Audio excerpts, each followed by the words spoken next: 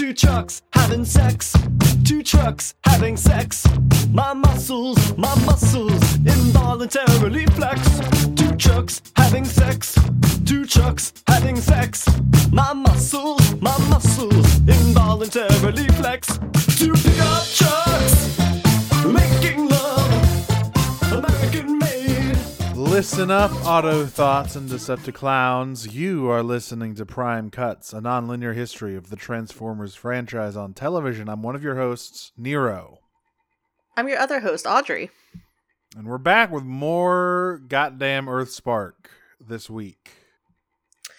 We're getting, I feel like in these episodes, what I really like about these episodes is that I think they are starting to introduce real plot very gradually. Yes.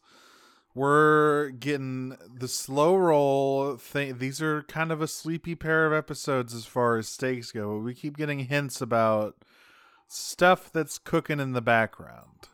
Yeah, and so far, if this is what is happening, which I assume it is, I think, I'm smart enough in media, like, savvy enough. You can figure out this show for babies?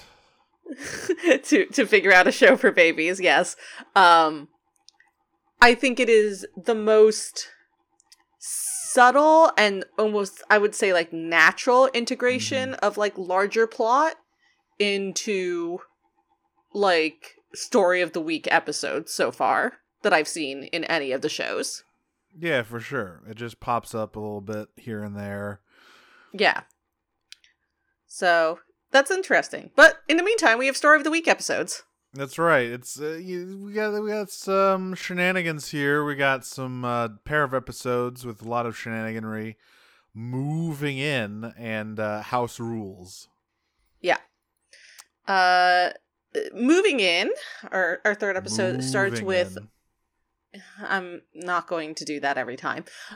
Moving in starts with Bumblebee speeding against a train. Note, that's a special tool that will come in handy later. He could have caused so many traffic accidents doing this. This is a tiny town. This is a tiny town. Well, in that case, he probably wouldn't have caused much of any accidents, now would he? You know what? Fair enough. He does do a very stupid stunt here, but hey, he's able to do it without hurting anyone, so I guess, more power to him. So he's racing against this train. He, like, bumps into a pickup truck in front of him to raise the back of the, what's it called? The Ramp? the actual area that a pickup truck has. Oh, the bed. The bed, right. So he taps the bed to get the back gate off of it and down to act as a ramp, which he uses to ramp over the train onto the other side to make it to the Malto family house in record time, because this is apparently his priority. One literally by at the second on time for his new teaching gig. Because as we remember, Bumblebee has been assigned to be the Cybertronian half of the Terran's education. He is greeted with, I think it's just Thrash and Mo at the moment who are doing target practice, right? First, yeah, it's Thrash and Mo. Then there's also, he gets there, and Dot and Alex are there. Right. And they say, hey, we're still getting the stuff together, but we're still getting your new place together. And he looks at the barn and he goes, oh, new place. Great. That's really, really what I like to hear, is that I'm going to be sleeping in a barn. Yeah, Dot, God bless her, is like, you can put up walls if you'd like. Yeah. And also, he is still, like, slightly put off by Alex's enthusiasm about him. He was like, great, that guy's here. Why did I take this mission again? It actually is a good question. Like, it's a really good question. Why did he do this? He was so chill and hiding. Yeah, I mean, I guess, if Optimus calls you up and says, I need a big favor, my boy, it's hard to say no. But also, I don't know about this Optimus. Yeah, I mean, I know that he does seem to have a sort of limited number of guys to choose from, but I feel like someone else could have been a better teacher, right? Like, Honestly, like, why isn't Megatron doing this? no, we probably shouldn't. He's nice. I like him. I love bimbified Megatron. We probably shouldn't let him teach the children. I mean, he's besties with Dot, though. And That's she'd true. be right there. That's true. She could curb all of his worst tendencies. Or they would make each other worse. Yeah. I do feel like Dot and Megatron's friendship is absolutely, like, Optimus going, I can fix him, and Dot going, I can make him worse. But also, you can't take Megatron off the ghost stuff. Like, he's a heavy hitter. Bumblebee literally isn't supposed to be dead, so, like, he's a pretty good, like, guy to put there, I guess. Yeah, I don't know.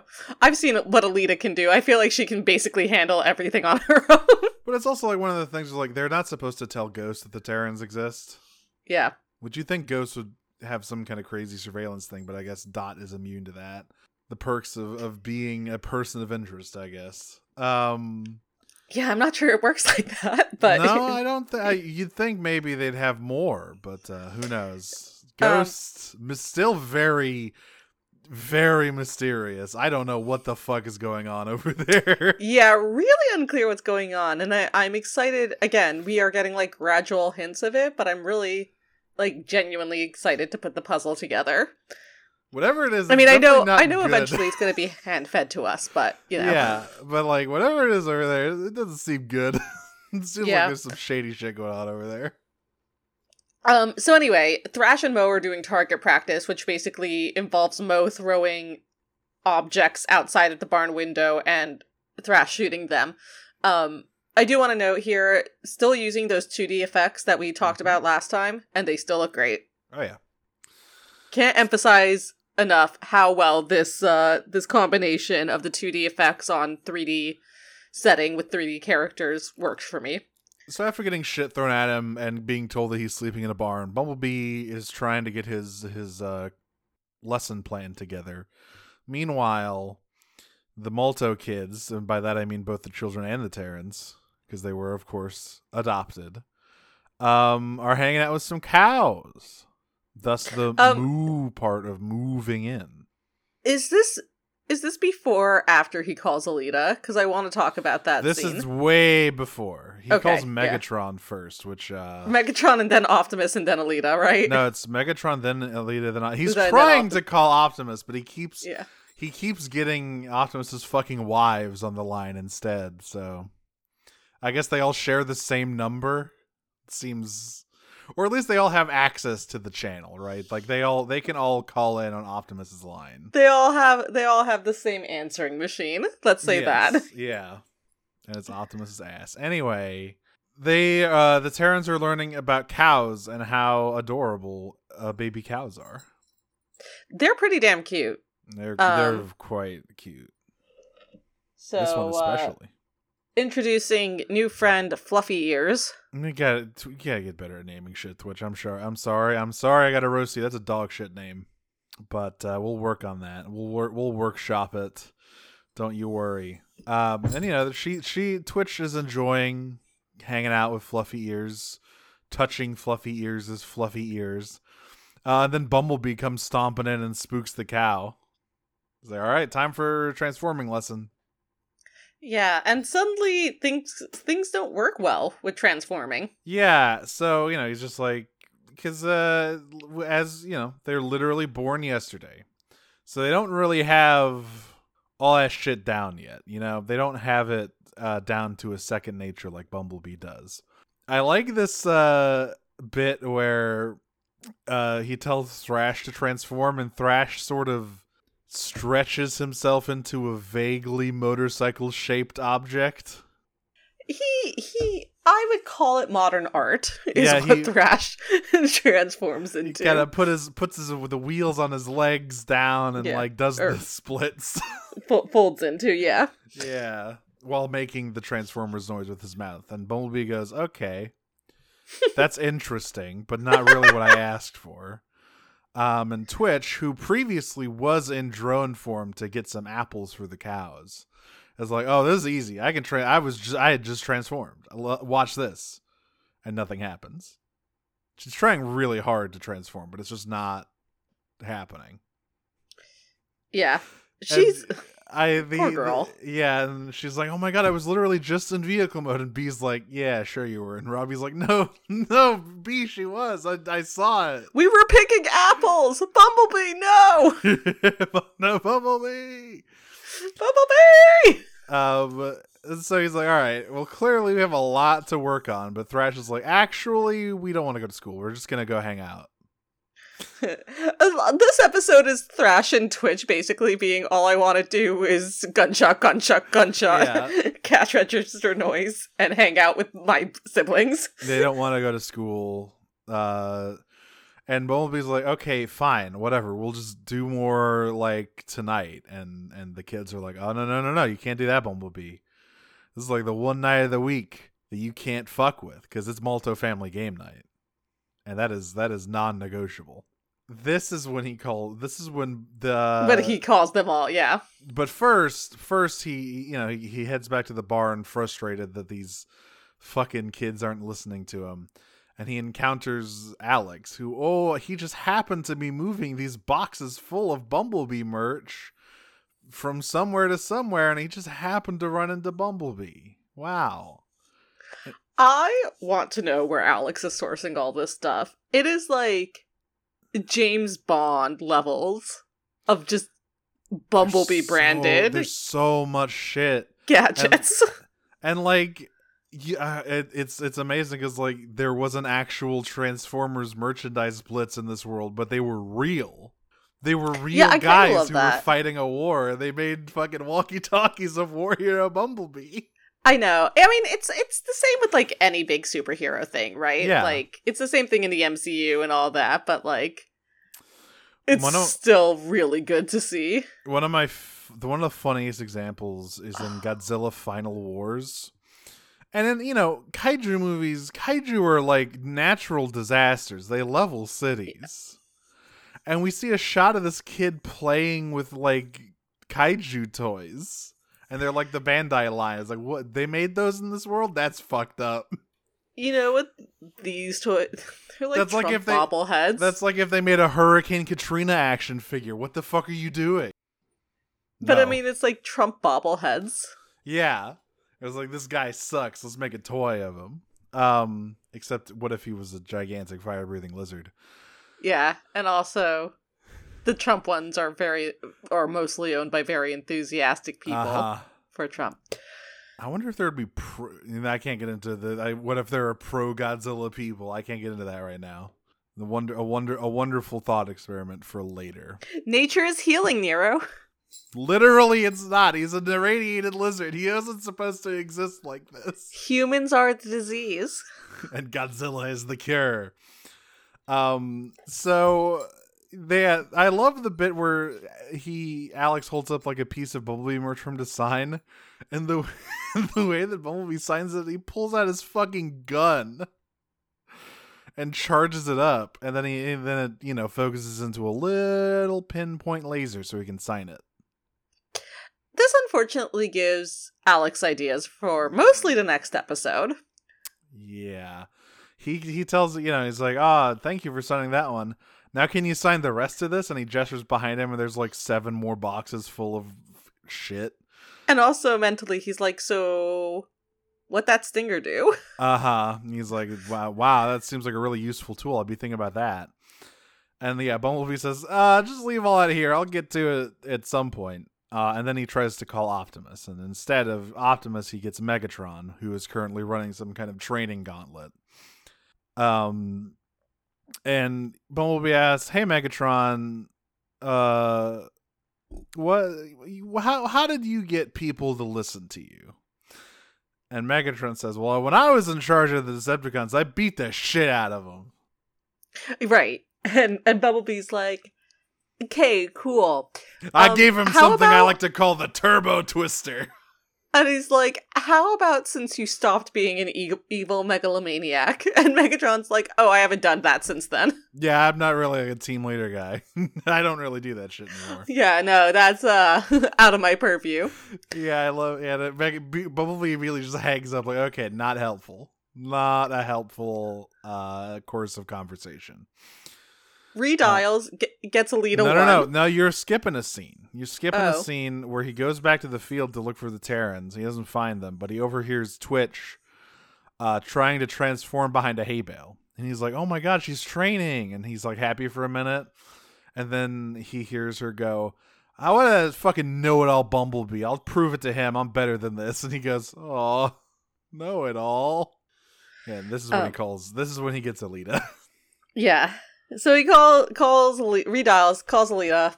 Interrupts her workout sesh. She is deadlifting cars, and I've never wanted to be stepped on by a character as much as Alita in this scene. She's on her hot girl shit, and she actually gives him some good advice, which is like, you know, he asks, how do I get these fucking kids to listen to me? And it's like, well, and she's like, well, what do you know about them? And Bumblebee says, they're small. And she goes, well, that's your fucking problem, man. You got to get to know your troops if you want them to listen to you at all. Spend some time with them. Like, at least, she's like, do you know what their favorite color is? And he's like, why would I know what their favorite color is? And she's like, unbelievable. Fucking ridiculous. Get on that, soldier. I need to go back to, like, bench pressing tanks over here. But this does give Bumblebee an idea. It turns out he remembered there's a great opportunity to get to know both Twitch and Thrash, as well as the other two human children, much better. And it's multi-family game night. Mm-hmm. There's also a running thing in this episode where Alex has these fucking Bumblebee walkie-talkies. There's a running thing of like, my eyebrows are not that big. Yeah. And B gives them to the Terrans as like a quote-unquote gift in this sequence. It's like, we can use these to stay in touch during missions.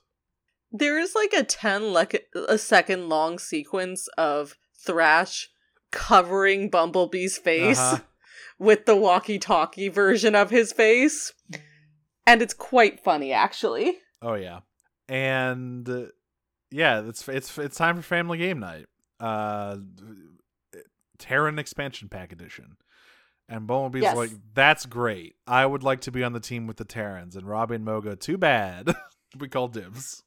You can be on a team with your favorite person, our dad. This is, great. This sequence is very fun. It's like a little montage of, it's a family game night. You got like a twister board up. You got some tic-tac-toe. They do some charades. There's all sorts of various entertainments to be had. Yeah, and Bumblebee tries to help. Well, I feel like he was genuinely trying to help and just doing a miserable job of it. Yeah, he's also trying to train them into like, hey, think of it like a training thing. He's like, well, maybe they'll like training more if it's more fun. But all he really does is stress them the fuck out. Is sabotage them, yeah. And eventually, during charades, Bumblebee blows Robbie and Twitch's turn. And this is after he blows like Twitch playing tic-tac-toe. Oh yeah, he's like, you must consider every possibility. And she's like, every possibility? And then it's Mo and Thrash that he blows the turn for the second. Yeah, because he wastes time, and it's like he's like, now what if Mo was a Decepticon? How would you capture it? And Thrash is like, what the fuck are you talking about? And then their time runs out. Yeah. And the four of them get into like a huge fight with each other, which devolves into them screaming at each other, but then basically them realizing that the person who is fault for them losing both of their things is Bumblebee. And it's Thrash who's like, why couldn't you just let us play games? Why did you have to like force us to train. And he goes like, well, if you just did your training in this morning instead of hanging out with a stupid baby cow or whatever, I wouldn't have to do that. And Twitch gets really mad. So Twitch like bursts, and she's like, its name is Fluffy Ears. In the same cadence, in the exact same cadence that I imagined that Anime Club by Casey Green comic, the term mark is hentai. And she gets so fucking mad at Bumblebee that she transforms and shoots through the ceiling. Yeah. But everyone just kind of tries to, decompress after that. There's a great, so like, we kind of cut to Twitch first, where she's angrily flying around. She's so angry that she doesn't realize that she transformed. And when she does realize, she's like, oh my god, I turned into vehicle mode. I gotta go tell my best friend Fluffy Ears. But the problem is that she's a gigantic military drone right now, and the cow is not quite as pretty scared of that. And even the cows know ACAB. Yeah, and she's like, "Oh fuck! I gotta turn back to our robot mode. I gotta show the cow that it's me." Having some difficulty doing that.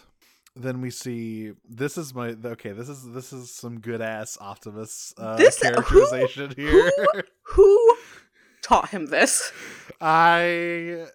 This is not something. What Optimus does upcoming is not something he learned on his own. Who taught him this? Someone did this. So Bumblebee finally I bet it was Wheeljack. He calls Optimus to channel again, and he's like, "You have Optimus Prime." And he's like, "Oh my god, thank Primus." Okay, it's man. It's even less formal than that. Like it's more like this is Prime Optimus. Here. Yeah, Prime here. And he's like, "Oh goodness gracious." Optimus, I'm sweating over here. I don't know if I'm built for this. Like, I am struggling to hold this mission down. And he talks for like 20 seconds, and then you just hear, haha, gotcha. I'm not here right now. I'm probably away on a mission. Leave a message after the beep.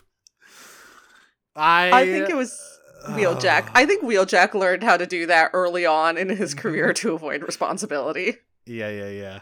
I used to know someone who had that as their fucking message, and let me tell you, I fell for it every time. Like, Optimus had a long one. Yeah. That was a long one. That was like... brutal one.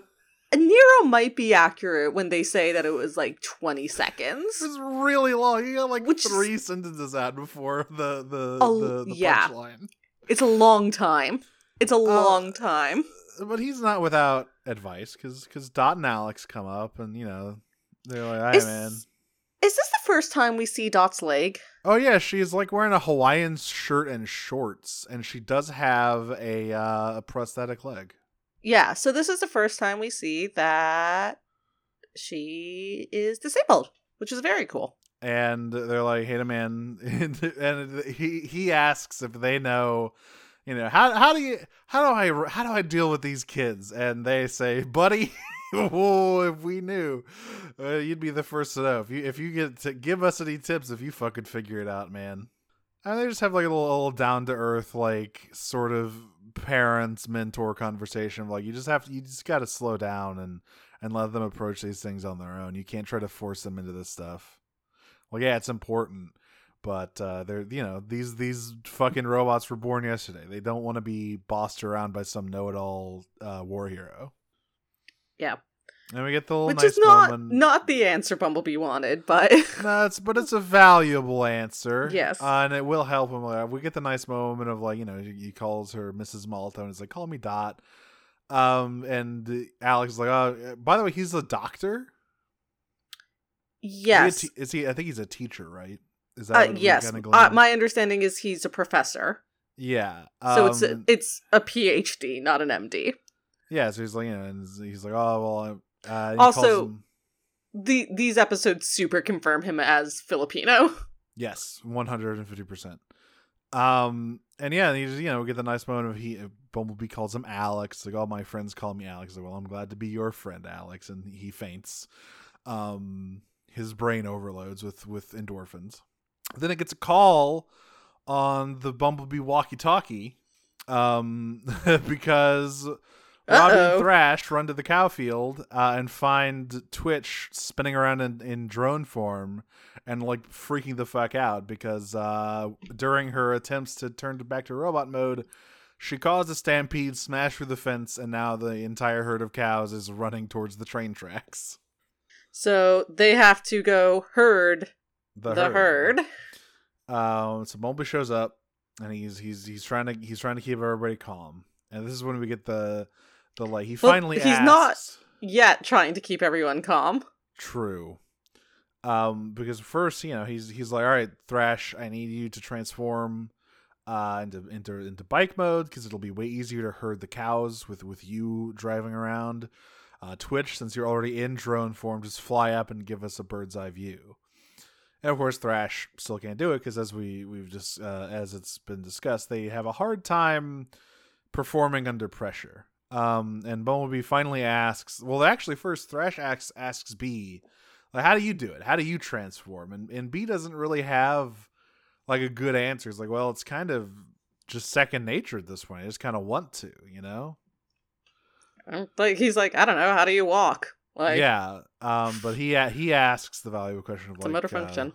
How do you feel when you transform? And we get the kids stepping in with their empathy gloves and going like they feel safe and secure and happy. Calm. That's the key thing. They got to feel calm. And Bumblebee's like, oh, got it. Got it. Cool. No doubt. Well, all right. Let's all hold hands and be calm so Thrash can turn into a motorcycle. He does. He does, and he and Mo speed off. Twitch is the eye in the sky. And they managed to like.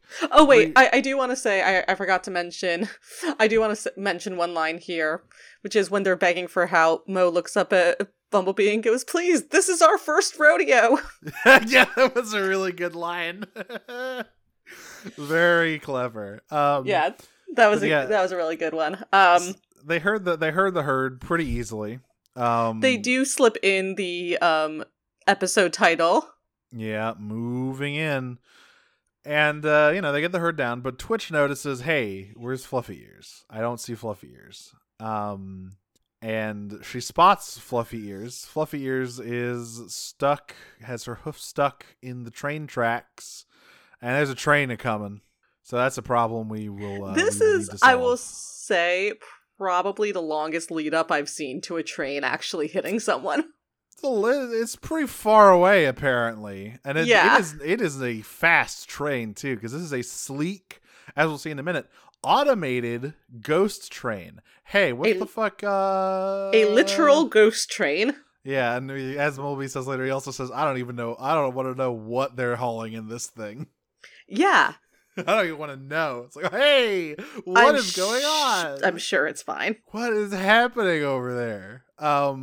But yes, they Bumblebee, Twitch gets the cow, lifts her out, and it's like everything's fine, except Twitch's foot is now also stuck, and she can't transform. So yeah, unclear how her foot got stuck. Yeah, sort of. I don't know. It kind of looks like she's just standing on the track. I guess she like is between the slats. I couldn't quite figure it out. Yeah.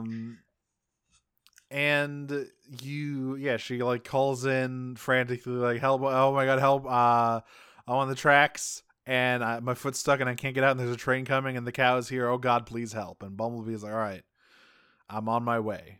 Robbie tries to jump in, but Bumblebee's like, no. I need you to stay here and send Twitch as many good vibes as you possibly can in this situation with your fucking glove. And he does some train stunts, He tries to slow the train down like 75 different ways. It does not work. That train is going. It's going. But as we see, the automated brakes are pretty good. Whatever fucking like sensors they have attached to that thing are pretty good at sensing stuff on the track. Yeah. I mean, it still would have fucking eviscerated Twitch, but like It would have done it at a slightly lower speed. And that's something, right? It's something. Bumblebee arrives, and he kind of jumps in front of the train and shields Twitch, and she's like, "What the fuck are you doing? We're both gonna get destroyed." And he's like, "I'm not leaving until I know you're safe, because that's what a team does. That's what family does." And that lets her sort of feel safe enough to turn into drone form and lift Bumblebee and the cow to safety. There is a moment where Thrash and Mo definitely think she fucking died, though, because which you'd think Robbie would be able to tell, right? Oh God, what happens if? Oh, they both die. They all die. All 4 of them die. Oh, psychically linked. They're all dead forever. Uh-oh. It's an IDW Headmaster situation. Oh no. But yeah. No, I'm sure it's like when a Conjunct Amarata dies, you just feel that hole in your spark forever. It's like when Ravage dies in IDW and Soundwave just has a breakdown fucking 5 bajillion miles away. Yeah. So yeah, they briefly think that the Twitch and Bumblebee have become like scrap metal, but they're fine. The cow's fine. And Bumblebee goes to game night for real. And there's a very good moment where Optimus actually calls Bumblebee. It's like, "Oh, hey man, sorry, I was busy. I missed all your calls, but I'm are you free to talk now?" And Bumblebee's just like, "Actually, I'm in the middle of something," and then rolls these giant cardboard dice. Huge dice. Massive dice. Hopefully sourced from Sarah McCostume's Really Big Dice. TM. And also, can I just say, Danny Pudi, great Bumblebee. Fucking great so far. Yes, he is. I totally forgot it was Danny Pudi as well, but like... He's good. This Bumblebee is just like a really good combination of like some of that traditional cockiness, but again, with that like sort of years of maturity. I feel like being a hermit did a number on him. Yeah, no, I was just about to say, he strikes a really good balance of like, he's got some years on him, but also he's still kind of that hothead, right? He's still he's got a little bit of that animated Bumblebee cockiness in him, but not quite as like overbearing as animated Bumblebee can be. Yeah, I mean, he feels as many of these characters do, or I won't say many because we haven't seen that many. Yeah, we've seen like 5 guys. Yeah, he feels like G1. Yeah, he feels like sort of, you know how there's games that try to not capture how a game feels, but how you remember it feeling, like a genre, like a sort of yes, yeah. That's what this Bumblebee is, where it's like it's how G1 feels if you try to think back when you watched it as a kid. It's like this sort of feels like what G1 Bumblebee would be now. And instead, if you go back and watch G1 Bumblebee, is just like, I don't know what G1 Bumblebee is, frankly. I remember he wanted to fuck that lady's car, though. He did want to fuck that lady's car, yes. he was excited for that. But yeah, no, he's great. Finally proving I'm disproving the Bumblebee hater allegations. I just need a good one. I also like Prime Bumblebee. I do like Prime Bumblebee. No, I think Prime Bumblebee I like a lot because of his relationship with Raph. Yeah, it's sort of a thing where Bumblebee himself, he does have a character, he does have an arc, but it's kind of hard to express that on its own because he bleep bloops. What like his connection with Raph is very strong. This Bumblebee just feels like a much more realized and thought about character on his own right, without like being connected to anybody else. Yeah, that's moving in. Onwards to House Rules. These kids are way too into Capture the Flag. They need to calm the fuck down. I also want to know who's writing the dialogue specifically for Twitch and Thrash, because some of this feels like the most realistic sibling relationship I've seen in any children's media. It's pretty good. So it's an Autobot versus Decepticon capture the flag. I think Mo and Thrash are the Decepticons, which Yes. is foreshadowing, and Robbie and Twitch are the Autobots. And there's the game ends and there's a dispute between Twitch and Thrash. I want to say the line that Twitch says that here. What did she say? So Thrash has hidden the flag, and she's tackled him to the ground, and she says, "Cough it up, bike boy." Which is just an incredible line.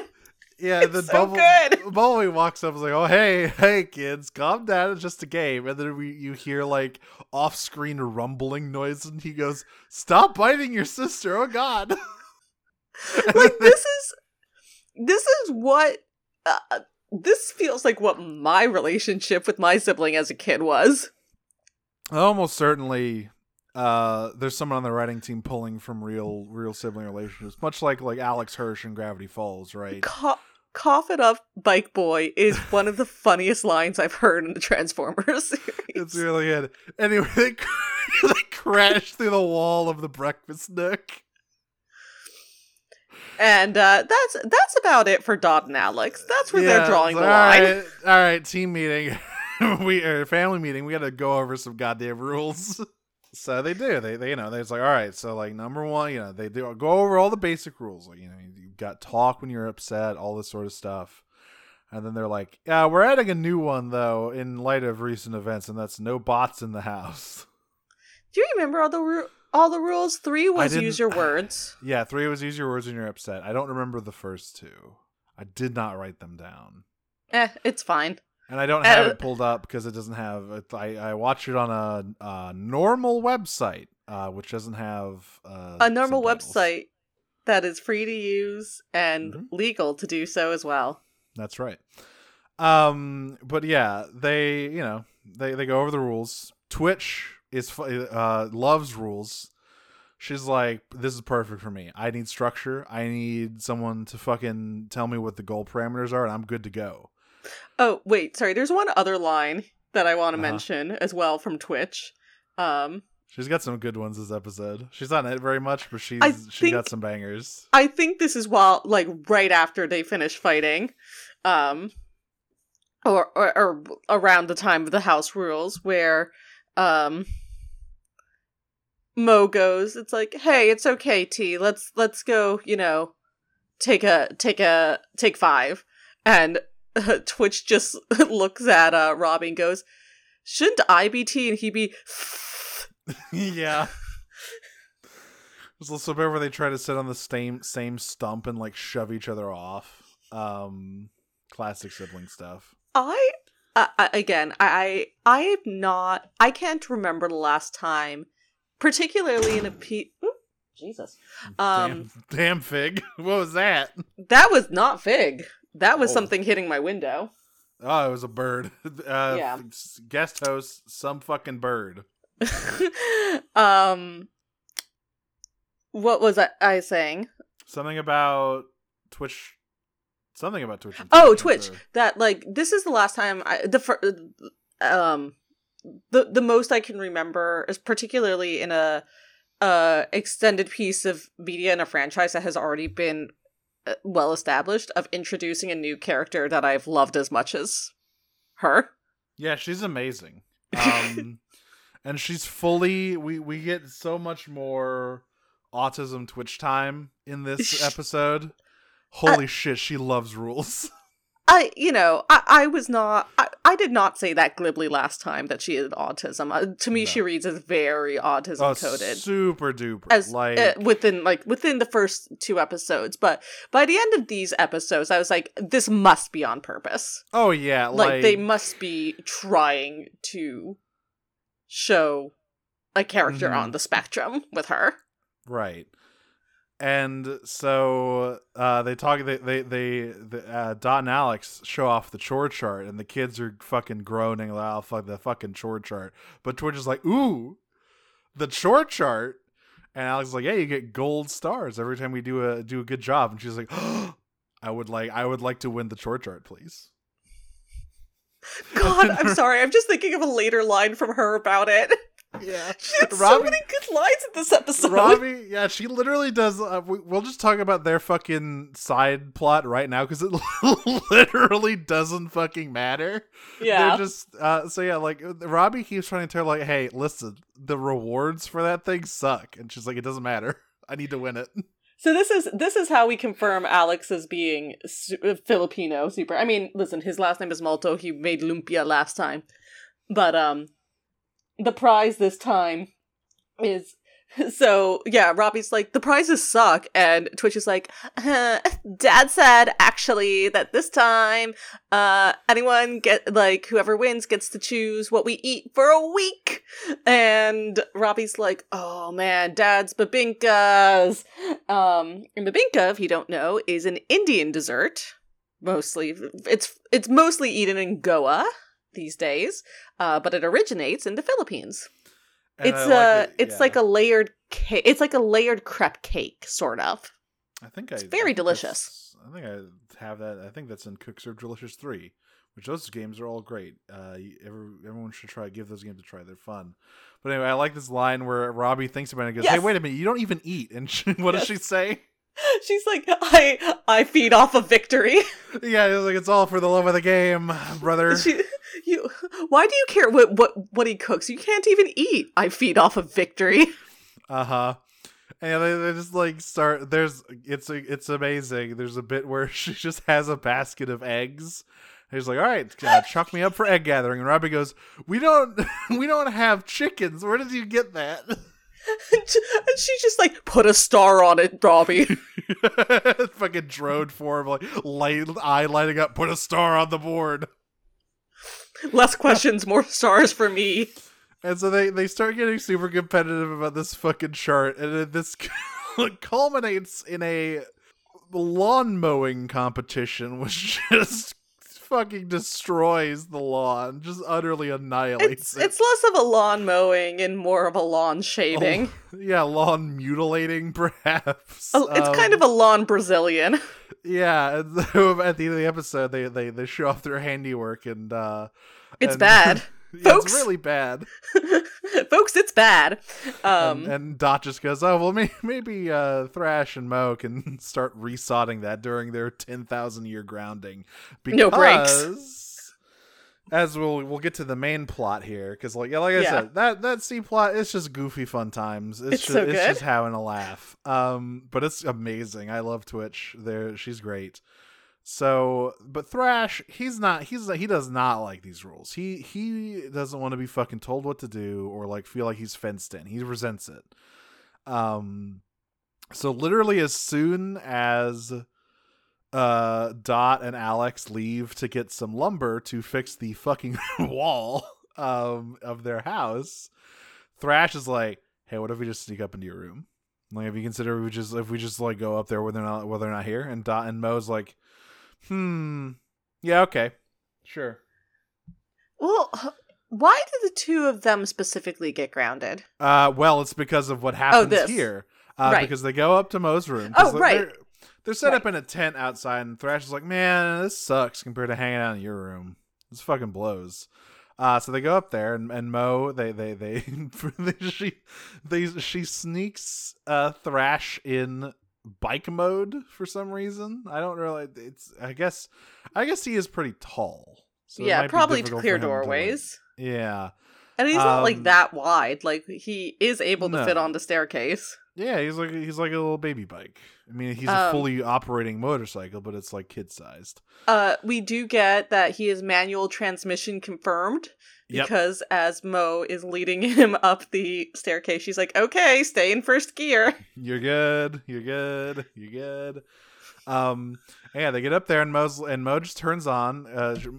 Mo is a huge fucking mark, confirmed. She turns on some pro wrestling. It's like, all right, let's just watch some pro wrestling. Nothing bad can happen from that. There's nothing reproducible happening in pro wrestling. And then it cuts outside and she fucking spears Thrash through the wall and pins him for the 3 count. Yeah. And then of course Dot and Alex are having to go, grounded. No, we will not be doing that. Meanwhile, Yeah. Yeah. meanwhile in town. Good goddamn Swindle. So, first of all, we have to mention, number one, whoever is driving this truck is not named or really focused on. She's definitely a character, though, because she has a design. She's got a Yes. serious design. It would actually be amazing if she was not a Just character wasn't- and they wasn't just were anybody. like, we're gonna give this ghost agent like 2 facial scars and like a distinct personality you can see in her like facial expressions and never use her again. Yeah, but Swindle, he's hanging around. And he fucking T-bones this ghost truck, knocks it over. It is nuts. I felt I saw this going on and I was like, Swindle, my boy, you are punching above your weight here. But apparently fucking not. They gotta fucking beef these trucks up or something, man. If it's this easy to knock one over. Although I guess, he knocks it over literally and figuratively. But as soon as he cracks open the bed and it's like, oh, there's an energon detector in there. That's good. That's gonna help me find Hardtop. But as soon as he realizes there's like an energon shield there that prevents him from touching it, he just gives up and leaves. Yeah. Now, I will say, I had a Pragmatic. comment here. Maybe I missed this in the first episode. Quite possible. I had a comment here being like, oh, he's just looking for his husband, not the relationship. Nope. Yeah, brother. They are in fact the Blowjob Brothers. This is someone asked that I think last week and we didn't get to it. They definitely these two are archetypal Blowjob Brothers. I've only seen them together in one scene, but they're getting up to shenanigans. They're getting up to foolishness. I mean, it's Swindle. So he just leaves. And this fucking lady calls in some local backup, which happens to mean Dot, because technically she's on call for this shit, even though I don't think she wants to be still. But Thrash and Mo, who are grounded and hating it, overhear this talk of a rogue Decepticon, and they're like, "That sounds cool. We should go look at that." Yeah. Well, well, Thrash says that. Mo throughout this episode is like, She is trying to look out for her brother, who is sort of reckless and wants to do all the cool stuff. she is unfortunately like a 4th grader though. So Yeah, and Thrash keeps getting involved with like war criminals. yeah, so Thrash is like, we should go follow her, and Mo's like, we're grounded, and Thrash's argument is like, well, who says that we can't be grounded over there? And she's like, it's kind of implied, I love that response. sort of by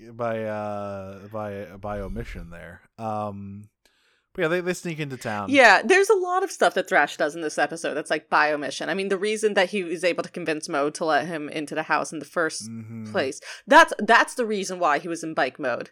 Because Right, the no rule bots was in the no bots house. in the house, but he No said bikes.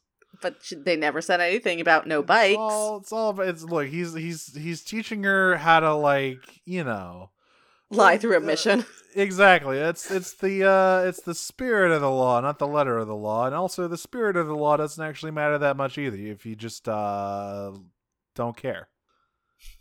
It's a valuable lesson to learn. Life hack, don't care. Life hack: laws are fake. But yeah, they kind of roll up here. Alita has arrived at this crash site. She doesn't say anything or do anything in this episode. She's just there. Looking good. Yeah, looking good, Alita. Swindle spots Mo and Thrash, and he's like, "Oop, mark alert." Yeah, he's like got some on the fucking rubes. Yeah, okay. He's like on the roof of a building, and he's like, "Damn, this thieving thing is hard to do by myself. Too bad I can't find a partner." Looks He looks at down. Thrash. Huh. Oh, interesting. He's like, I need someone small who can get into tight spaces.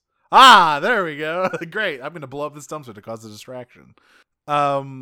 So and also there's this whole thing where like eventually Thrash is he's in his rebellion. We're speed running his rebellious teen phase where he's like, I would be cooler to be a fucking Decepticon. They don't have to play by the fucking rules. They do whatever they want. And that idea is started because Swindle, gives them the "come with me if you want to live" sort of thing, and he takes him out to this like abandoned dam. Not like sort of thing, like literally almost verbatim. Yes. He's like, "come with me if you want to get out of here alive." Yeah. They're like, oh shit, okay.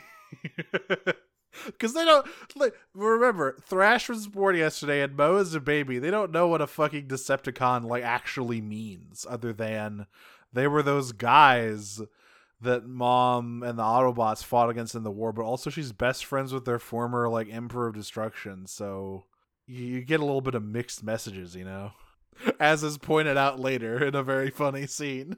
Yes. But yeah, the Swindle just, he puts on the act. He's like, he puts on the sob story, like, "Oh, my brother, I miss him so much. We're just cool guys who don't want to be fucking tied down by Ghost Authority, man." He wanted to go snowboarding with literal trespassing signs. And again, Mo has a great response to this. She's like looking at it. She's like, "Don't our signs say no trespassing?" As he like hands her a pair of bolt cutters, and she's like cutting the padlock that's locking them. And he's like, "Yeah, but it doesn't say no like hill surfing, sign surfing." Yeah. And she just looks at him and goes, "You can't really do one without the other." I love him. Also, immediately Swindle tries to get Thrash to ditch Mo, and he's like, "No, that's my sister." And Swindle just rolls with that. He's like, he doesn't say anything. Like, "You're a fucking Cybertronian." He's like, "Oh, sure, fine, okay, whatever." Well, no, he's sure. No, not even that. He's like, "That's what I wanted you to say. You've passed my first test." And no they're one like, gets into my crew without loyalty. Yeah. And that's when he goes and like, "I used to have a crew. My brother Hardtop, he was the best guy ever. I miss him so much." Sometimes I still hear his voice. Then you just hear distantly, "Forget about it." I'm not dead. I'm not dead. That weird guy took my arm though. That greasy dude has my arm. But yeah, there's oh my god, this is fucking incredible. So at the end of this whole like adventure thing, Thrash is convinced that Swindle, maybe Thrash needs some vocabulary lessons. Maybe he doesn't know that's what that word means. But Thrash is like, "This Swindle guy is on the level. He's a cool guy. I'm gonna take him home. I'm gonna take him to my house and show him around." What is amazing about this is that this is somehow what Swindle wants. I don't know how this is part of his plan. I guess he kind of rolls it into it later. He like kind of like does a whole thing about it. Look, or maybe wasn't it something about? Didn't Mo say something about like Dot's job and being like, "Oh, maybe she can help find your brother"? Yeah, he's like, "Yeah, my mom kind of works for those guys. Maybe she knows something." And Swindle's like, "Ooh, say." But I love this. So Thrash's like, "Hey guys, look who I found. I found a friend." And like literally 3 frames, Bumblebee flies in from off screen and tackles Swindle. Yeah, it is less than a second for sure. It is instant. It is like fucking target spotted. The most deadly game of Get Down, Mr. President, except Mr. President is going to die. Yeah, literally immediately just fucking tackles Swindle and just starts beating the shit out of him. And it's complete chaos. And eventually Swindle escapes. And Thrash is pretty mad. Like, "Hey, you mean to my friend." And Dot tries to explain to him, like, "You can't bring Decepticons to the house. It's not good. You can't be hanging out with those guys, Thrash." And Thrash goes, You're literally best friends with Megatron, though." And she's like, "That's different. He changed." Well, an important part here is that Thrash is like, "You don't give them a chance, and you don't give us a chance." Uh-huh. So he is relating to Decepticons very heavily, because vis-a-vis how they are viewed. Yeah, the way Dot explains it is like, they chose this path, right? They chose to live this life. They were not forced into it or born into it or whatever. They sided with that cause and they have to live with the consequences. But yeah, Thrash, But you can't trust anyone with that symbol. Yeah. Except Megatron. But well, technically, okay, actually, he does technically still wear it, but it's like a little tiny one in like the middle of the ghost symbol. Yeah. Yeah, Megatron's different though. He's my bestie. He's great. He changed. But Thrash is not really putting too much stock in that. And that night, and to be fair, like, it's not a great defense. It's not a great like. All of them suck except for my friend, who's cool. My friend is different. Don't question that. Like, come on. My friend, my buddy, who has a fucking gigantic gun strapped to his arm. He's a cool guy. He complains to Mo. Yeah. And he's like, man, this sucks. We should go and help Swindle. And Mo's like, did you not hear all that shit? And Thrash is like, all I know is that he's looking for his brother, and if anything happened to you, I would break any rule out there to save you. And it sucks that no one's going to give him a chance, and no one's given us chances, and I think we should go and help. And you know what? Like, from where he's sitting, this shit makes total sense. This shit is like, yeah, of course this is how he would feel. And Mo also, like, unintentionally feeds it before he starts going into it by saying, like, if they're going to treat us like Decepticons, you might as well go back to being them. That was at least more fun. So they bounce. Yeah, they go to the place where Swindle met him the first time. And I love the bit where he's like, looking over the ravine, and then he hears them coming and goes, right on time. And he starts fake crying. More hard top. Oh. Brother. Yeah, but the closer they get to this fucking depot where the ghost truck is stashed, the less he cares about keeping up airs. Because like they get down there, and he hands Mo the bolt cutters again. He's like, this is for the fence or for the guards, whichever one comes first. And she's like, we're not gonna hurt anyone. He's like, whatever, man. Fucking Mark. I would say Mo has figured out. Mo has taken her mother's words about Swindle much more to heart than Thrash has, and she's not trusting this guy. She is much more cautious this time around, and she just looks at him and she tries to like lay down the law basically, and is just like, we're not hurting anyone, Swindle. And he like grunts and then just like rips the entire gate off, and he's like, I assume you don't have an issue with that. And she's like, yeah, because you're gonna put it back when we're done here. God. And Swindle literally, the rest of this episode is Swindle beefing with a 9-year-old. Oh yeah, like real. And this whole, and Thrash is still like on team. We got to find Hardtop, and Swindle tells them, "My brother's in this truck. We just got to get it open." Well, I just want to say real quick, like as Swindle walks away after she says that, he's like, "I don't need to take this from this half pint." I'm a fucking Decepticon warrior. I don't gotta take this shit. And yeah, so they get to the truck. They open up the door there, and obviously Hardtop is not in it. And Thrash is like, "Hey, where's your brother? Wasn't he supposed to be in here?" And Swindle's like, "Shut the fuck up. Hey kid, go in there and deactivate the energon field by sticking your hand in that fucking machinery there." And Thrash at this point is realizing, this Swindle guy maybe isn't the best company. And that theory is confirmed when he pulls a gun on them. Yeah, because he's like, all right, well, go get that. Go turn off that barrier. And Mo just like looks at him and goes, I'm not going to do that. He pulls the gun out and she goes, okay. And Swindle's like, surprise, bitch. All right, I will turn that off. And she climbs in there. Curse your sudden but inevitable betrayal. Yeah, and Thrash is just like utterly just like, I mean, he can't really do much here. He's Swindle has him at gunpoint. But he is pissed. He's fucking mad. And he's like, you fucking lied to us about your brother. And Swindle's like, whatever. Well, who gives a shit, man? I don't care. Just get the thing.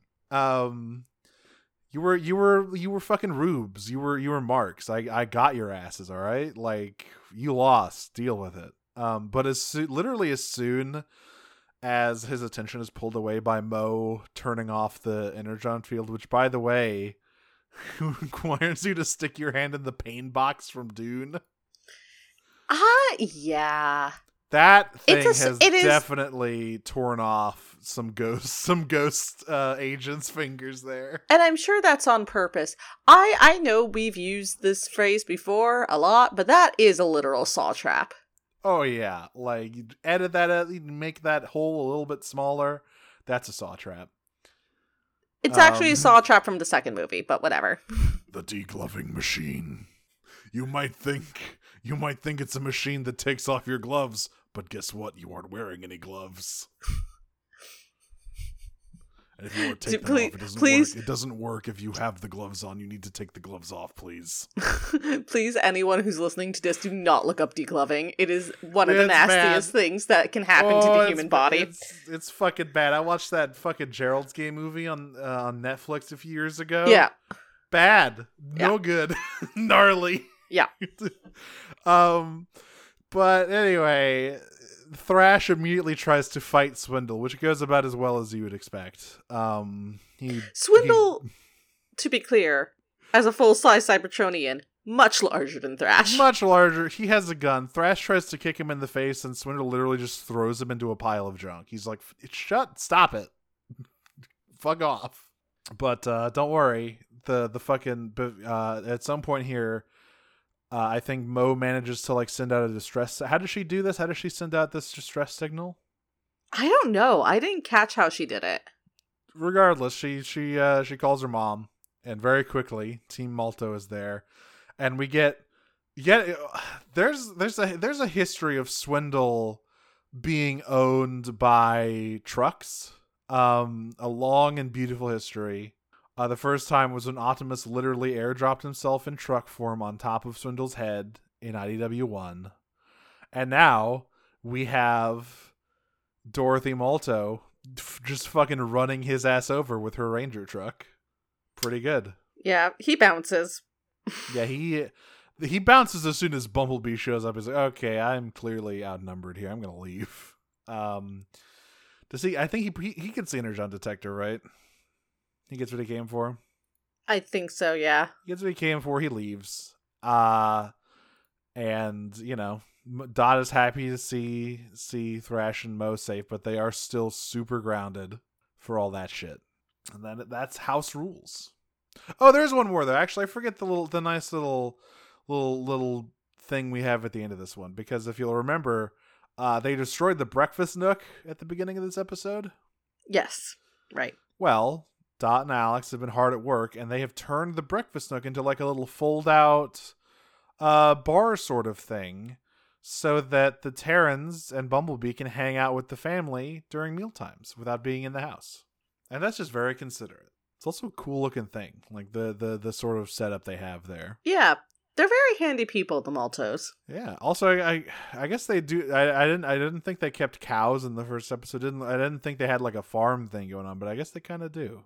Not chickens though. They don't keep chickens, as evidenced by Twitch's egg theft.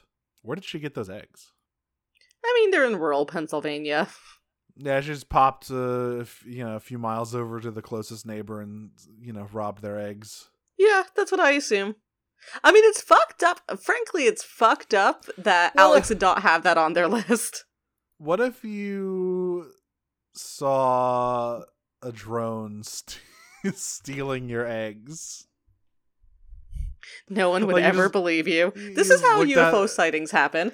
Oh yeah, you look at the windows, you have like a bright red drone just collecting all your eggs and putting them into a basket, and you go, well, I'm not going to tell anyone about this. Although to be clear, that was not on the chore chart. She says that there was no egg collecting on the chore chart. It's not on there because they don't have eggs. She just did it anyway and demanded it be added for her victory. All right, we have several questions to chew through here, so let's get it started. Yeah. Starting with the ones that we missed because the wind stole me away. Or do you want to do Twitter first? Let's do the ones from last time first, which I believe, scrolling up, the one we left off on was this one from Aurora Earthspark. Where would you and Megatron hang out at if you were friends? Earthspark Megatron, let's presume. Where would I hang out with Megatron? Space is a problem. Yeah. He's pretty big. So you can't really hang out indoors with him unless it's like Mall of America. And even then he can't like go anywhere. I feel like Megatron would appreciate some time in our beautiful national parks. Yeah. That's probably national parks, state parks, those things. I feel like maybe I could get like a projector and a big screen. Watch some movies. Yeah, watch some movies. Put Mario Kart on a mountain somewhere. I like that. Nero from Disney Minus Veer asks, would you wingman for Megatron so that he can get back with his ex-husband Optimus? He's already there. He doesn't need us to do it. Yeah, he got there on his own this time. He's good. I would help him any way I could, but he's all set. Road Rage Ruby, on a scale of 1 to 10, 10 being very likely, how much would you expect to find new robot younger siblings in a literal magic cave? What would you expect the least from a magic cave? I mean, like 1. Like I feel like 10 it's very likely to find robots, like new robot siblings in a magic cave. Probably a genie is what I would expect to find in a magic cave. What would you know? The question is, what do you expect the least from a magic cave? Oh, what I expect the least from a magic cave? Anything mundane, I guess. Yeah.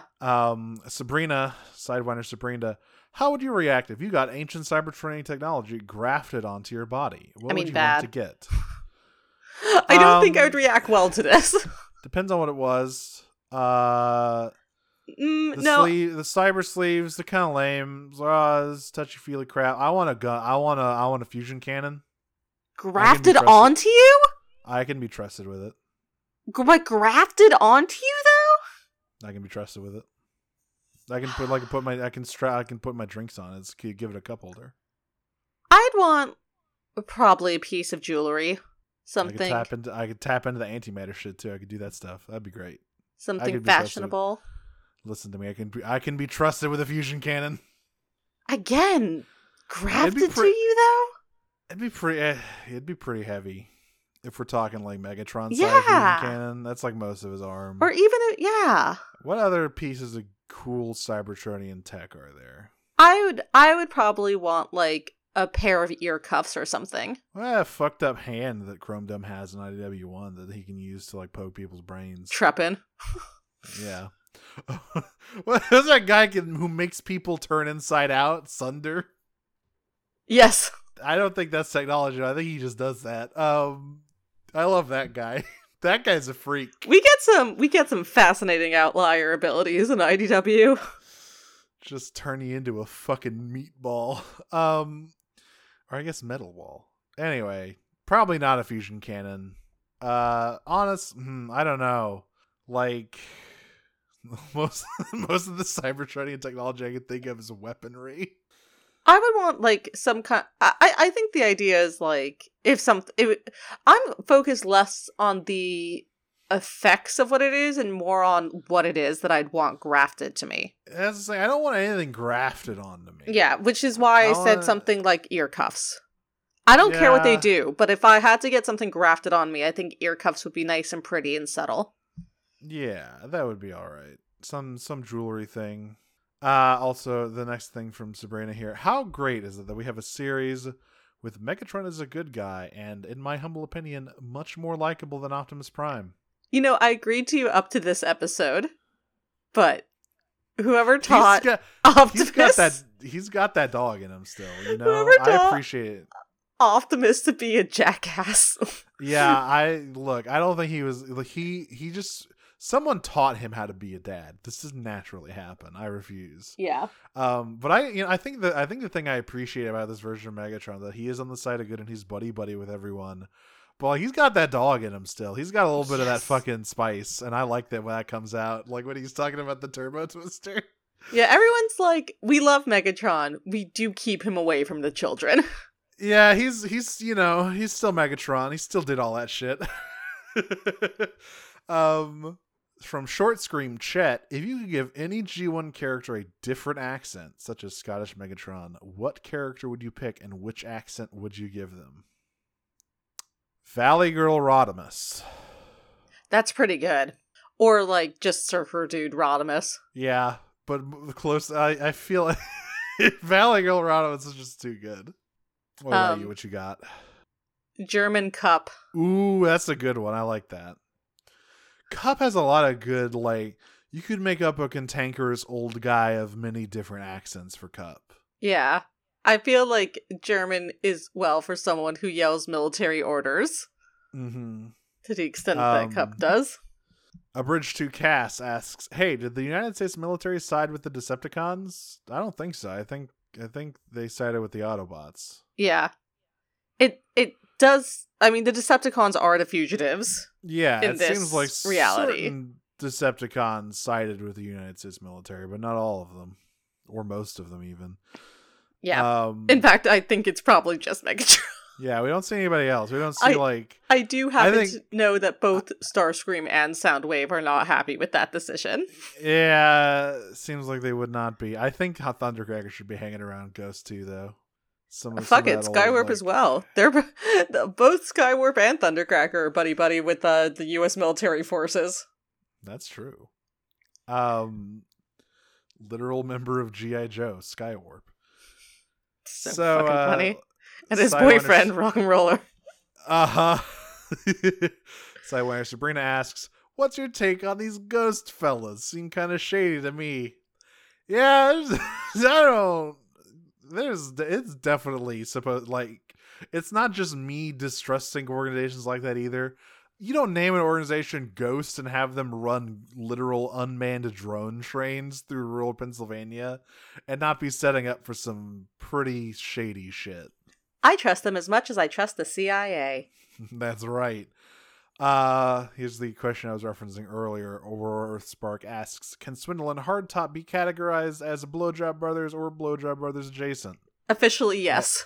I think they qualify. Like I said, I've only seen them together in one scene, but I can tell they're fucking idiots. They could also be disgusting brothers. Yeah, the All fucking Succession. shithead brothers. Yeah. Also from Aurora Earthspark. Do you think there's guys who are like really into the history of the Cybertronian War? Like, is there a War Thunder or World of Tanks but for Transformers? Oh, absolutely. Are you kidding me? Yeah. Like, there's Alex is way into specifically Bumblebee in terms of his like knowledge of the war, but there's dudes arguing about like specific battles and shit, and like bringing up fucking kill records for Shockwave or some shit. The craziest part of it is they all absolutely do exist, but the craziest part of it is what demographic it is, because it's an overlap of who in our actual reality would be the World War II aficionados and Transformers fans. Some fucking or like mecha fans in general. Tumblr user and somebody's uncle just fucking verbally murdering each other over whether like Ramjet and Dirge count as Seekers, even though they only participated in one military action before being captured. Yeah, and then there are people who are making literal gunpla of them. Oh yeah, I mean we've seen the merch of just Bumblebee. Yeah. You gotta know there's like dioramas for battles and shit. Again, Bandai Namco making a killing. Follow up: which Transformers are likely to leak their own schematics just to try and get their game version buffed? Starscream. Wheeljack. That's interesting. I think both of those are definitely true.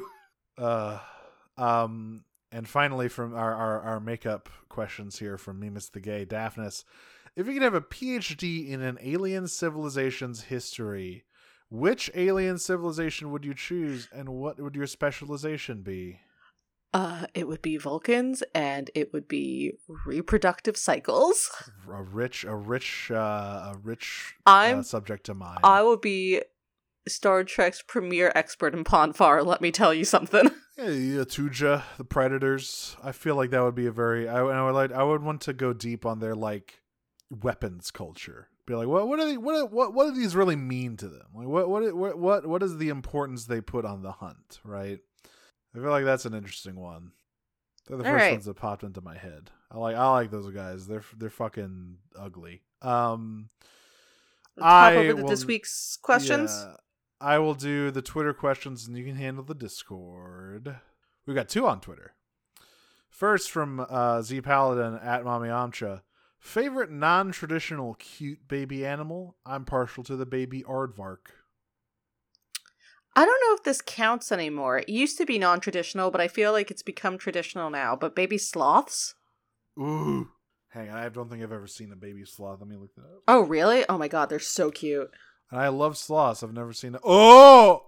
That's a fucking... Oh my god. That's a little angel. It's literally like a trading card. Not trading card, like a Hallmark card. He's a little...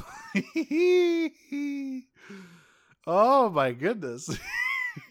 I've opened a world delights for Nero. Ooh, I already loved sloths, and I just had never seen any baby sloths, but now that I'm looking at them, I like them a lot.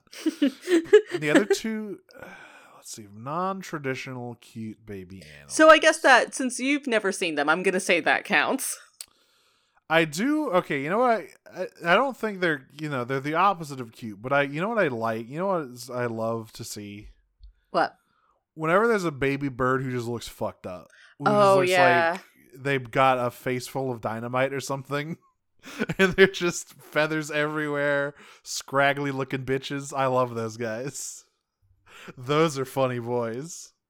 Those are pretty good. From Cass, what is cosplay on Twitter? What's worse? Fae deals, swindle deals, or Temu deals? Okay, I think the obvious one is swindle because he will betray you 100%. Wait, what were the 3 options? Fae deals, swindle deals, or Temu deals. Temu lock. Temu. Okay, no, so I know. With Temu, all you're gonna get is like a shitty product. Like you get what you pay for with Temu. Okay, I'm gonna say Fae because I don't understand metaphysical. That's true. There's literally no way for me to understand what I'm agreeing to with the Fae. You might actually be able to like con swindle. Yeah. But like the Fae, they have centuries of arcane bullshit that they can just pull out and completely wreck your shit. Swindle sucks shit, but he's a known quantity, you know? Yeah, like he's a shitty guy, but he's like a used car dealership guy. Like you know how to fucking wheel and deal with him if you've got the skills. Yeah. A Fae, I am being turned into a toad. There's no way around it. My identity has been stolen. Out of my way, Fae boy, I'm about to get it. And by my identity, I mean someone is piloting my body while I am stuck in this dandelion. She also asks, outside of the obvious, no more wishes, no resurrection, no falling in love, if you were a genie, what rules would you have for your wishes? I think rules are bullshit. I just like Thrash, and I think you can just do whatever you want. Nothing that involves anyone else without their consent. That's a good one. That's the only rule, though. It also has to be funny. If it's not funny, I'm not granting it. Just like my gender. if I don't think it's funny, I'm blowing you up. That's the rule. Finally, Cass asks, does anyone actually play Monopoly with the auction rules? I fully believe the answer is no. Have you ever played Monopoly with like the normal rules? I have. I wouldn't say I do. There is an activeness, I would say, to Cass's question here. Look, if I'm ever going to play Monopoly, everyone knows that the auctioning thing adds to an already long game. It's boring. It just holds things up. Everyone uses their own little house rules to make the game more bearable. Just play a different game. Oh my god, there's so many better games. I used to collect Monopoly. I still have a bunch of versions of it, but not as many as I used to. Oh man. I have played it several times, but yes, it is not a good board game.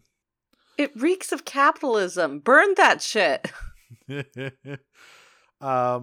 And that's all for Twitter. All right. Over on Discord, from Slipstream Sam, we have, what is the best / most blatant act of cheating you've gone away with in a board game or other recreational activity?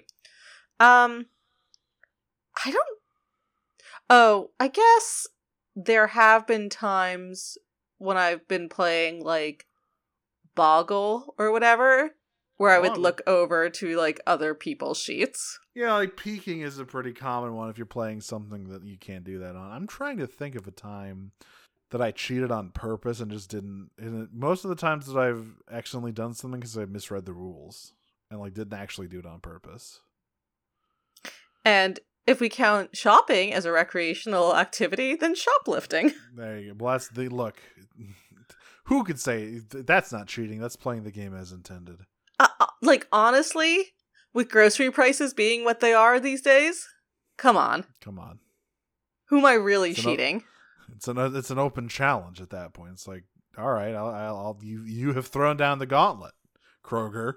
I'm simply picking up what you're putting down, and what I'm picking up are these extremely overpriced mangoes and putting them in my jacket. From me, Mr. Gay, Daphnis. If you had to assign an animal mascot to each other show you've already covered, which animal would each show get? That's an interesting question. Yeah, let's go through. So some of these do have kind of animal sidekicks, I guess, but actually most of them don't.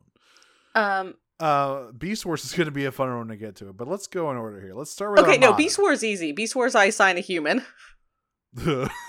Just like a normal looking man. Yeah, Connecticut Clark. Like a t-shirt. Yeah. So Beast Wars is Connecticut Clark. What about Armada? Okay, my instinct for Armada is a dragon. Something about like ancient lore and civilization and all that makes me want to say dragon. That kind of fits, yeah. Prime. Well, I kind of want to say because of Predaking, but we already did dragon. I know. Yeah. Shark. Everyone compares Megatron to a shark. That's true. He is very sharky. He's quite shark-like. But is he like the mascot? I feel like the mascot should kind of be Bumblebee. What is Bumblebee if you made him into an animal? That's not a Bumblebee. That's not a Bumblebee, like a pet. I think like a rabbit, maybe. Rabbit. It's like a hidden potential. And also very fast. Yes, very, very fast. What was after that? Yeah, Beast Wars is after that. We already said G1. G1. Oh wait, no, we had animated first and then G1. Yes, animated. Animated is very energetic, very, very, very bouncy. I just think of a puppy. Yeah, I'm gonna give that Labrador puppy. And then G1.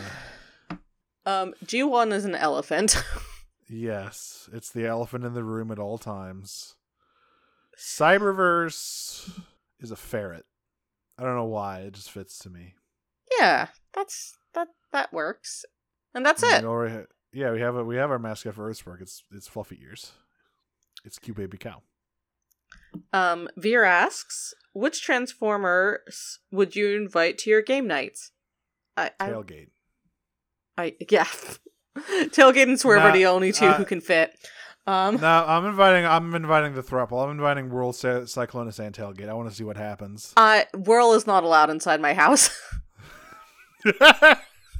He has to zoom in. He has to Skype in. You're right. He should fly his decision.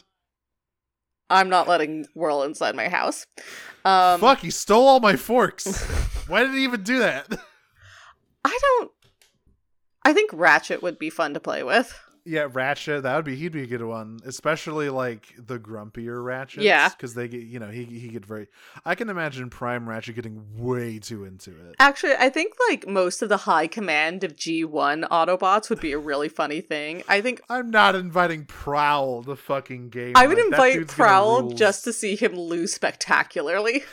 But what if you have to be careful with that, because if it's a fucking like. If it's Catan or something and he can use strategy, he's gonna like figure some way out. Yeah, but you forget that Jazz is also there and he'll think it's funny too. Oh fuck. That's right. I don't they should have had game nights for Autobot High Command. It would have fixed everything. It's Ironhide would it's flip the it's table every time. No, wait, no, why am I saying Prowl would flip the table every time? It's his favorite activity. it's the game changer episode. I cannot win. I think Swerve or Tailgate would be a very good choice though. Yeah. From Ruby, from a scale of 1 to 10, how well can the Malto family handle Monopoly? Who starts justifying in their head corporate espionage, assassination, and a hostile takeover? Twitch. That's Twitch. Yeah, none of the humans do. The humans play normally, and then the Terrans go to literal fist blows about it. Yeah. That's another hole in the breakfast nook. Twitch would absolutely be the one who is like playing 4D chess and trying to figure out ways to fucking snipe everyone else out of their properties. She feeds off victory. She's doing underhanded deals with like Alex because she knows he's not that good at like the underhanded property trading, so she's like giving him bad deals. She's like, I can get the fucking greens if I just like make him think he's getting a good deal. Ooh. Yeah, don't let this girl near Monopoly. She will become fucking Joker-fied. From Sabrina, what is each of the Transformers' favorite generic board game? So I'm gonna stick with the Terrans and like the Ghost crew for this. Yeah. Those 5. Optimus. Okay. Optimus is playing dominoes. Yeah, he and Megatron are playing old man dominoes. Yeah. Alita likes Sorry. Yeah. Twitch I think likes Battleship. Or Risk. Or yeah, anything that requires like a lot of thinking. And Thrash, what's one of you to like? Oh, he likes Jenga, but he only likes it when he can knock shit down. Or Hungry Hippos. Bumblebee, I don't know. I think Bumblebee is a game of life, man. Yeah. From Ruby, is Bumblebee a tabletop connoisseur? Not this one. No, definitely not this one. What is Bumblebee's favorite very niche board game that he can't bring over for family game night because the rules are too complicated? I'm not going to talk about Bumblebees because I don't know, but I will say mine is Betrayal at House on the Hill. That is a very fun game that it takes a long time to explain to people who haven't played it before. Yeah. It's a fantastic game. One of my favorite games. And that would also result in some new holes in the Malto house. I mean, it's literally called Betrayal at House on the Hill, so. Yeah. Swindle would be great at it. Swindle would be so good at Monopoly. Holy shit. What about you? Do you have any thoughts on? No, because like I don't know, this Bumblebee just doesn't seem like he would have that kind of like niche board game interest. He's such a normie uncle. Yeah. He's bringing fucking Uno. Really? It comes free with your Xbox. That's right. From Sabrina again, who brings a full poker set to family game night? Alex. Yeah. He teaches 100%. The kids how to gamble, for sure. Oh, do not. Okay, Twitch becomes a card counter, and Thrash, I feel like you cannot. Twitch literally just reenacts 21. Yeah, I feel like you cannot give Thrash the knowledge of gambling. That seems like it'll go really bad for someone. I don't know who. Thrash getting his fingers broken by the mafia. So, yeah, really, is that a kaiji reference? And a casino reference, like the Robert De Niro movie. Oh, yeah. From Zeffy the Gay Ajax, who would win at a game of spoons, and who would be the most violent player of said spoons? Now, I haven't played spoons since, like, middle school, but for those who don't know what spoons is, it's a game where you have, like, 4 cards in your hand, and you have to very quickly keep passing them, and if you slow down too much, then you lose, basically. And the goal is to, like, make pairs, or get a full hand of all 4. I only ever played spoons. But, yeah, so it's, like, very fast, and you basically have to, like, look at the cards in your hand and make really quick decisions based on, like, what cards you think will be coming. So, That's Spoons. Who would win at a game of Spoons? Probably Twitch still. Twitch is both fast and can count cards and is competitive enough, I think, to basically body anyone in all of these games. Yeah, she would win and be the most violent player. Yeah. Oh yeah, I'll read this one. I'll put on my best Nolan North here from Sidewinder Sabrina. So my friend is having some trouble, and he could use some help if you could just send your credit card number along with the 3 numbers on the back to 1-800 Definitely Not Swindle. That would be great. Who on earth would fall for something like this? Who on Earthspark? Who? Thrash. We that is no. Yeah, like we've established this. Thrash and Mo would. Yeah. Alex would too, actually. I don't know about that. Oh, he just seems too nice and trusting. But his wife is especially okay. If Swindle is not doing it face to face, if he doesn't know, if he doesn't see the Decepticon badge, even so, I think he may be keener than we're giving him credit for so far. That's true. Ruby asks, was Iswindo into crypto? How good was his grift, and how much did he cash out? I don't think this version is. I definitely think most versions of Swindle animated certainly is. Oh yeah, and he got out like exactly. He made bank, and he is not fucking with it. He's on to the next grift.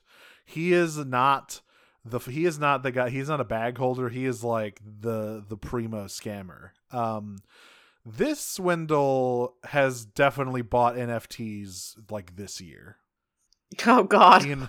He and Hardtop have matching NFTs. I don't know if Swindle did, but I think Hardtop did, and he didn't do anything to stop it. Swindle sold him the NFC. Yeah.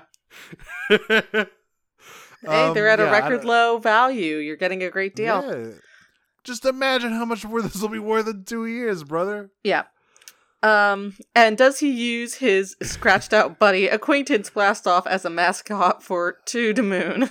Oh yeah, G1 Swindle definitely does. I don't know. This Swindle is like, he is still on that scam, on that grift, but he doesn't seem quite as experienced. He's a little bit more of like kind of a scrapper. Yeah. In terms of like his scale, he's kind of a small timer. It feels like to me. I don't know if he's scheming. And then finally from Sabrina, would Swindle run Twitter better than the current owner? Well, given the fact that a monkey with a typewriter could, I would probably argue yes. Probably. Like, honestly, fuck it, give it to him. Let's see what happens. I bet, Either he runs it better, or he figures out a way to sell it faster. I bet he'd be able to keep fucking advertisers, if nothing else. Yeah, he would know not to fucking do that shit. Not to post figure that out. Disney ads next to literal Nazi shit. He would also not be on the app. He does not give a shit. Yeah, he is less terminally online than old Musk boy. He's got a fucking Nokia. He is not on that. He is not on that phone. I mean, he is in the way that like Saul Goodman was. Yeah, he's got a pager. He's very Saul Goodman. But can we get fucking Bob Odenkirk to play some version of Swindle at some point? God, I hope so. I feel like he'd be down for it. Please put Swindle in whatever the next movie is. Like put Bob in there. He'd be great. Fuck it, I'll just at him. I don't give a shit. Swindle and Jimmy. Well, that's it for this week. Earthspark continues to be a fucking treasure. I look forward to learning more about all these funny new guys. I look forward to every time Twitch opens her mouth. That's right. Please, waiter, more Twitch, please. We are Prime Cuts. You can find us still on Twitter at Prime Cuts Pod. Probably should get some other places up there soon. Join the Discord. I'm Nira. You can find me on Twitter at Dragon Smoocher, Tumblr, Cyclonus with a 5. Co-host is Dragon Snuggler. My other projects include Talk Cycles, a monthly animation podcast I do with my friend Jane. That is over on Talk Cycles on Tumblr. We just released our episode on Infinity Train Book 4 Duet, which was great. And it's hard to watch that season and not think about what happened to Infinity Train and get mad.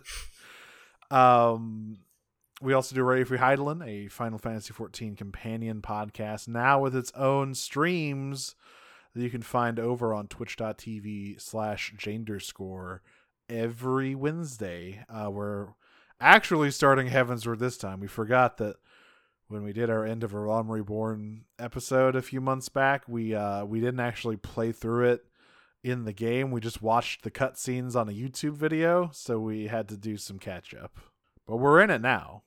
We're in French Catholic Elf City, and that's me. I'm Audrey. You can find me on Tumblr, Twitter, co-host, and Blue Sky at Optimum on Prime, which is my funny robot internet joke. You can also listen to the other podcasts I do called Pot of Greed. It's about Yu-Gi-Oh! I've also been cast in